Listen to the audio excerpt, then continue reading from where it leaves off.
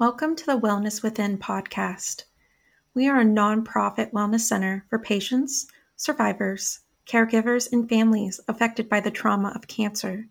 We provide a wide range of services that enhance an individual's ability to experience quality of life. And we believe that everyone should have access to our programs and conversations, which are offered freely to ensure that no one is ever denied the support they need. If you find inspiration in what we share, we invite you to consider supporting Wellness Within through a donation. Your generosity enables us to continue offering these valuable resources to our community. To make a donation and contribute to the well-being of those facing cancer, please visit our website at wellnesswithin.org or click the link in the episode description. Your support makes a difference, so thank you for being a vital part of our mission. Together, we empower whole person well-being, bridging gaps, and reconnecting to what is most meaningful.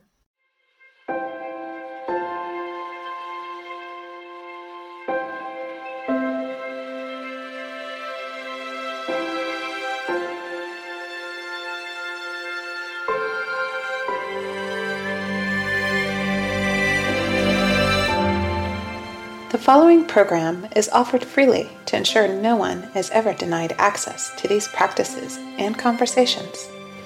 We would like to thank Union Pacific and the Merchants Bank of Commerce, who, in part, sponsor this podcast. If you feel inspired to make a donation to support Wellness Within offerings, you can go to our website at wellnesswithin.org. And while you're there, you can access our Zoom class schedule and YouTube videos, as well as sign up for our newsletter to support you throughout the year.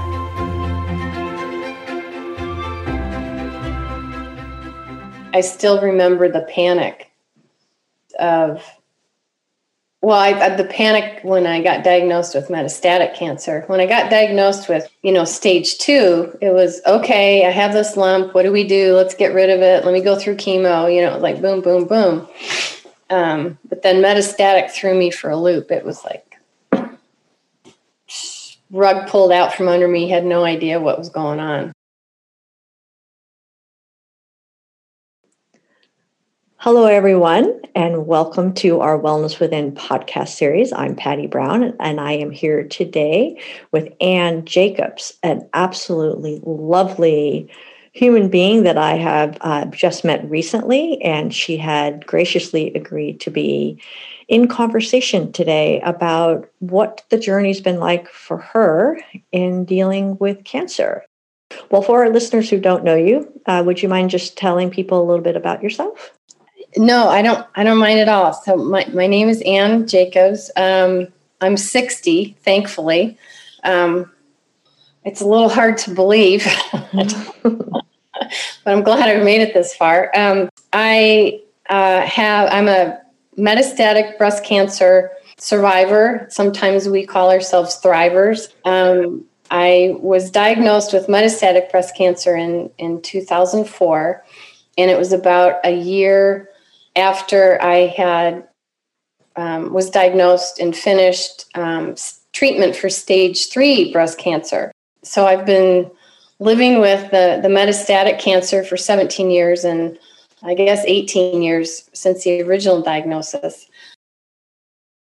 When I was first diagnosed with stage 3, and I was told I was going to do 6 rounds of adriamycin, and Cytoxan. I forget which one's called the Red Devil. But women who are going through treatment, and they will know.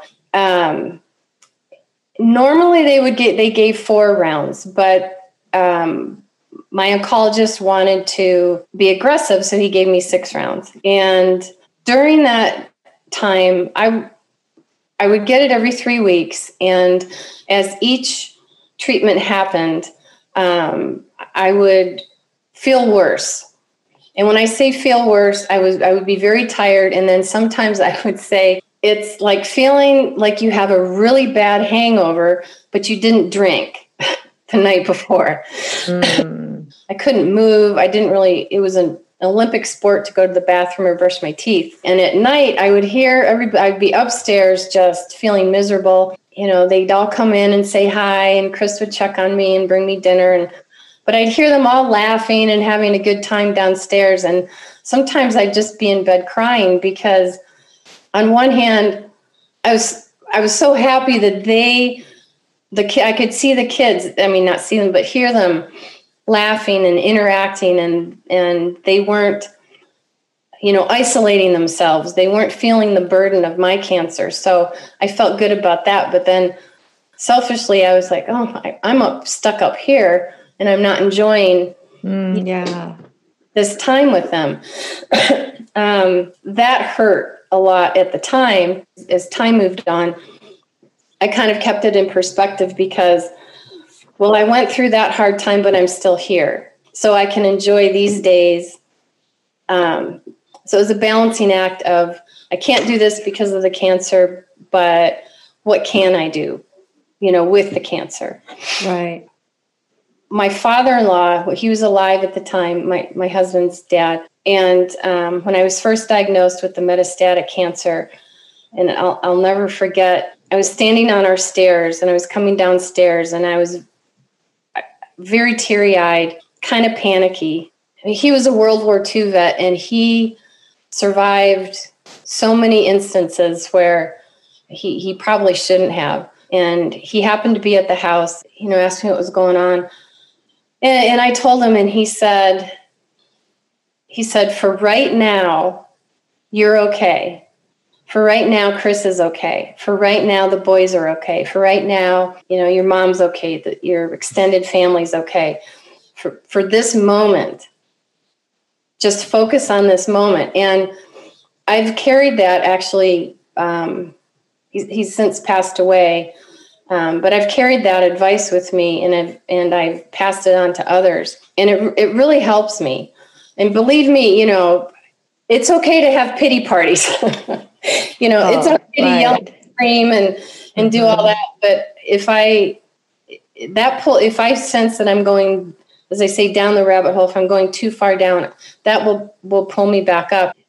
And then the other things, talking about my grandparents and my parents, they always had this moving forward in hard times. You figure out what you need for yourself to get through the hard time, but you keep just keep moving. And if you keep moving, then you can have a different thought, or you might see, for instance, I don't feel like I'm going for a walk, but I'll go for a walk and I'll see my neighbor down the street and something she tells me just brightens my day or makes an impact. So I find myself doing that as well to sort of get me out of any really difficult or vulnerable times.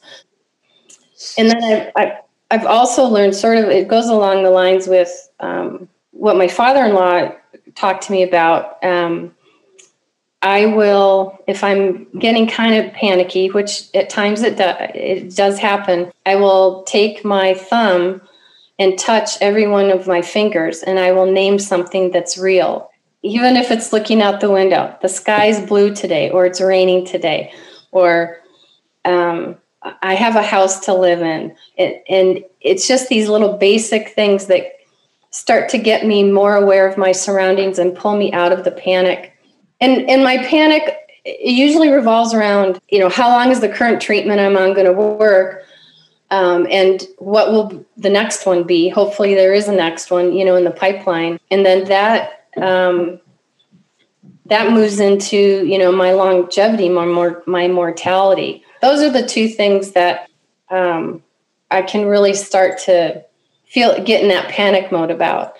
Now I can usually tell, well, it's probably going to work at least, 8 months. And I'll play these little mind games with me of, okay, well, you've got between now and, you start January. Okay, you've got till August. I'm good till August. So you mean based off of the past, you're saying, hey, I've gone this long, so I'm going to really try to set that as my goal.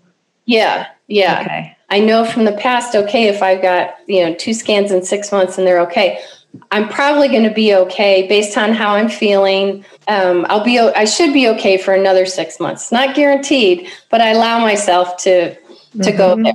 Yeah. Yeah.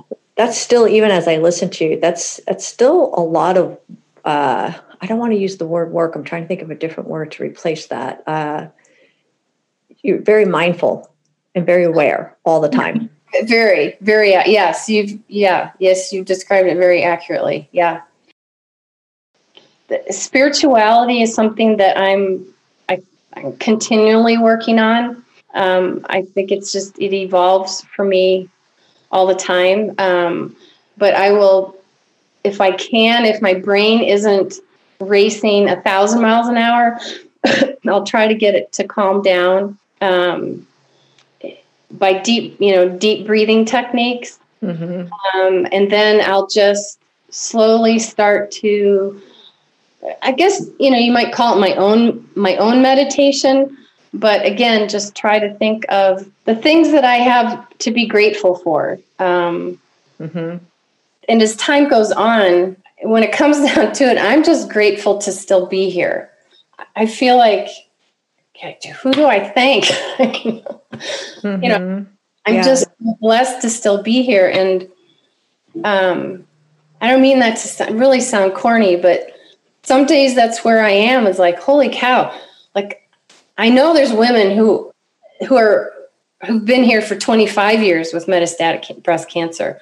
And so I use them as like my hope. And then I know there's, many women that use me and others, women who are 2 or 5 years out, and they're freaking out like I was. And it's so nice to know, oh my God, there's someone who's 10 years out, or 12 or 13, 17, 25. There is hope there, for me. And sort of the double-edged sword, I think, with breast cancer is, it kind of brings me to my knees. There are women, young mommies, who have died with these, they're young kids. Yeah. And it just breaks my heart. And, I think, why I was that mom, why couldn't they still be here?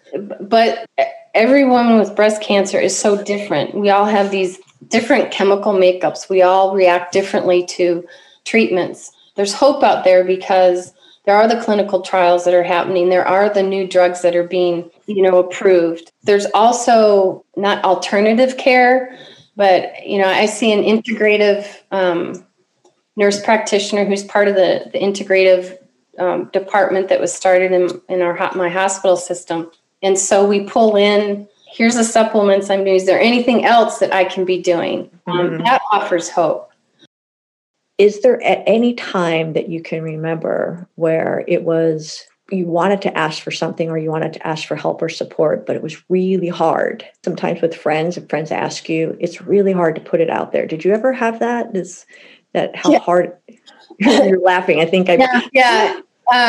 So when I was first diagnosed, kids are little, you're plugged into the school and moms at school, and they were so generous that, someone put together the meal plan, and they'd bring meals over, and people would call and say, is there anything we can do to help? And I would always say, no, we're fine. Yeah. Right. And then my mom came out for a period of time, and they were so happy she was here, because she would say, yes, I'm going to Target. Do you need anything? Yes, we need a twin mattress pad.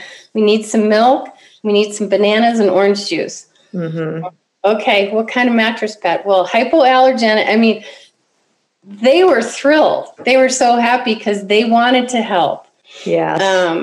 So it's hard for me to ask for help. There was a gal who, she came over one day, knocked on the door and said, I'm doing your laundry. She says, you sit on the couch. And I said, okay. And, and it wasn't a stranger. I knew her from preschool, right? Okay. I'm glad to hear that. No, it was fine. And we, I'd been to her house, and, it was all good. But she came in, she did my laundry. I'd get up, and she's to help her. What are you doing? I'm helping you fold the clothes. No, go sit on the couch. I can't sit. And just go sit. Here's some water. Close your eyes. I got this. And I never saw her again after that. It was because I think it was after, maybe preschool had happened, but it was one of those relationships where, I don't know if they moved or they went to a different school district or something, but yeah, I will never forget that. And it was great because she came in, she did her thing. And, of course she said, "Is it okay? I'm here to do your laundry." She just did. And I said, well, and she knew me well enough at that. She says, "I'm coming in, I'm doing it. You're just going to sit." And it was done. It was just one of the greatest things. So, but then she went away. Like you didn't see her. That was a one-shot deal. Yeah, it was fine because this was this was right when I was first diagnosed with stage 3. So I had the beginning of my treatment and the end. Got it. Okay. So I started in March and ended in August. I see. So everybody, myself included, said, "Okay, you're all done." Right. Let's move on. Yeah. And then her kids were, they got older, went to kindergarten in a different school district than I did. But it was really hard for me to ask for help. And if someone said, "Is there anything I can help you with?" I guarantee you the answer is going to be no. I know I'm fine. I don't want to impose. So, I mean, if you're somebody who wants to help, another person, let's say with cancer, probably like the gals who would call and talk to my mom, they'd say, "Hey, I'm going to the grocery store or I'm going to Costco.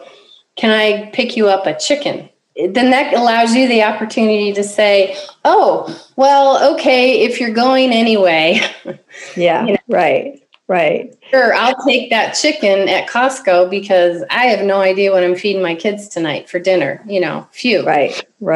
If you do actually have someone who says, someone's reaching out and says, "Hey, do you need any help?"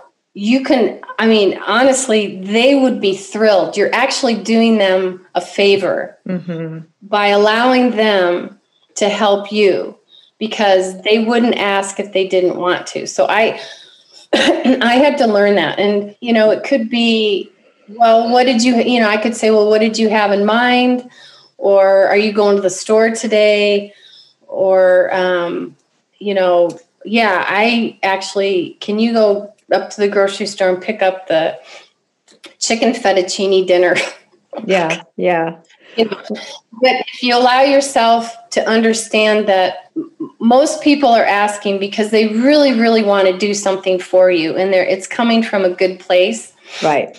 If you can, and believe me, I know it's hard. If you can somehow say, "Sure, I need a half a gallon of milk." Right. Just yeah. Having listened to you here for this time together, I'm curious, how has cancer changed you?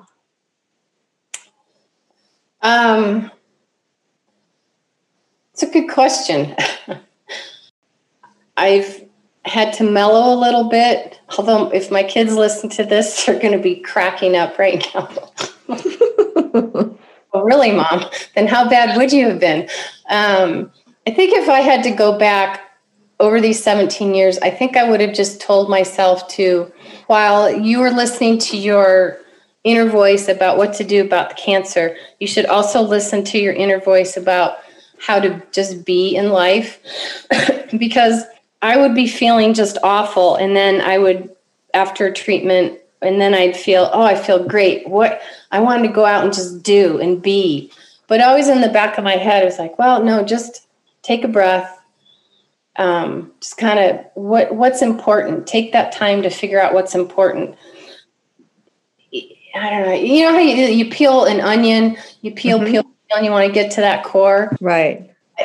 Honestly, I'm still peeling that onion. Cancer kind of fast forwarded a lot of the peeling. Sure.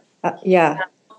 I'll never forget. I know it was in July. It was probably July of 2005. Kyle, our middle son, had his birthday in June.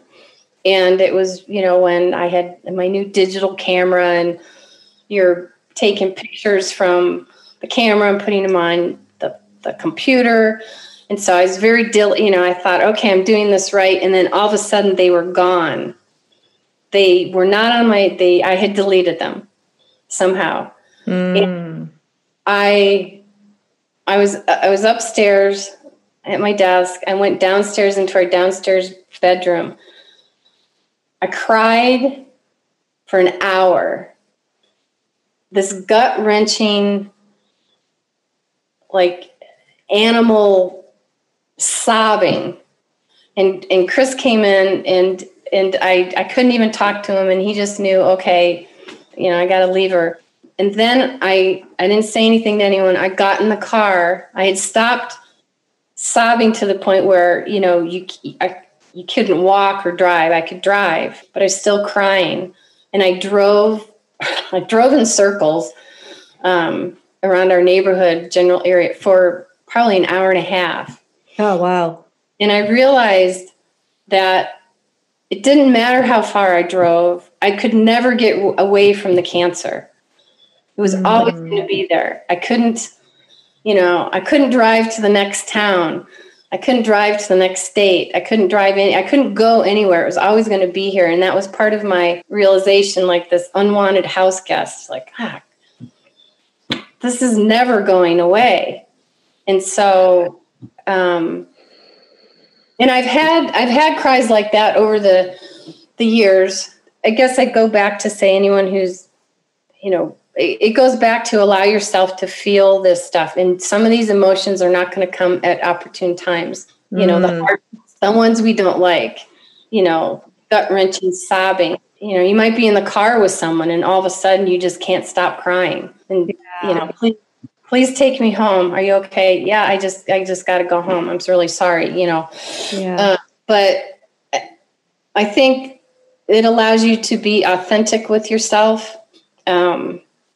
In the times that I allowed myself to do that, I realized, I am in pain. It doesn't have to be all the time, but, right now, this does hurt. This does suck. I can't touch it. I don't want this in my life. Yeah. You run through that list.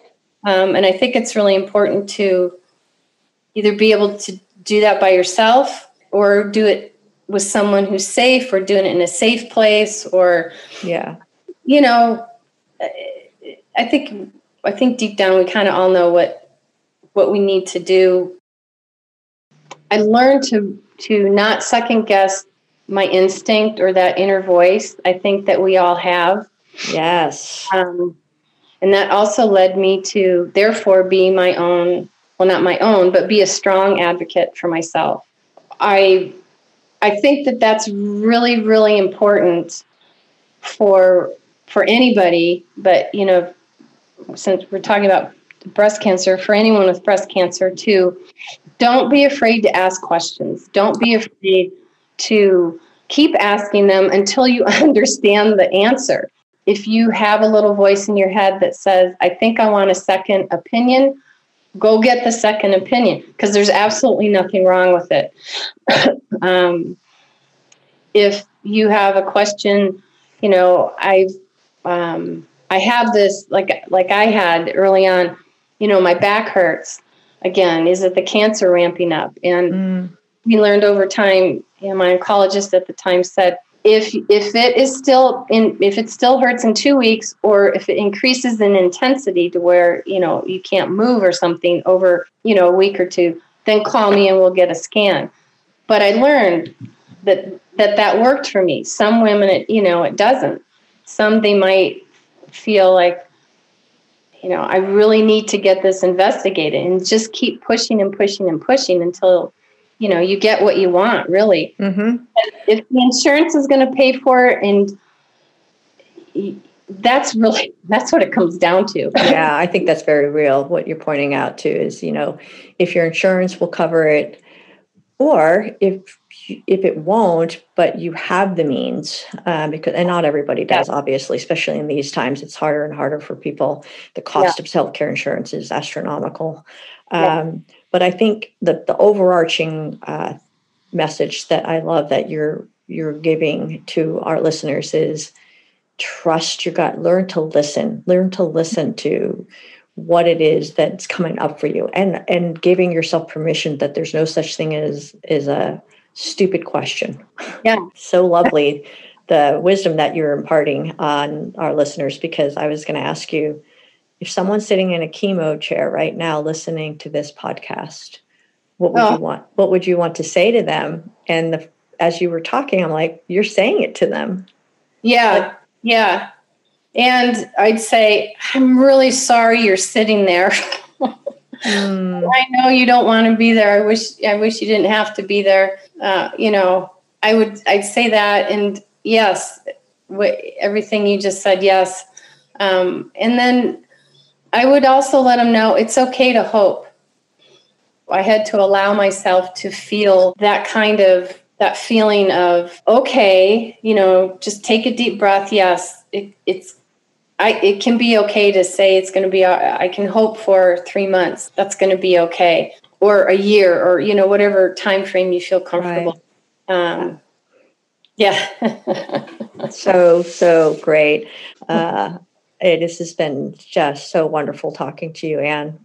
Really has. And I'm so grateful for this time that you've given me today, and for all the people who are going to benefit so much from listening to this. Thank you so much. Oh, you're welcome. I'm grateful and humbled to have been asked. Okay, folks, that is a wrap for us here today.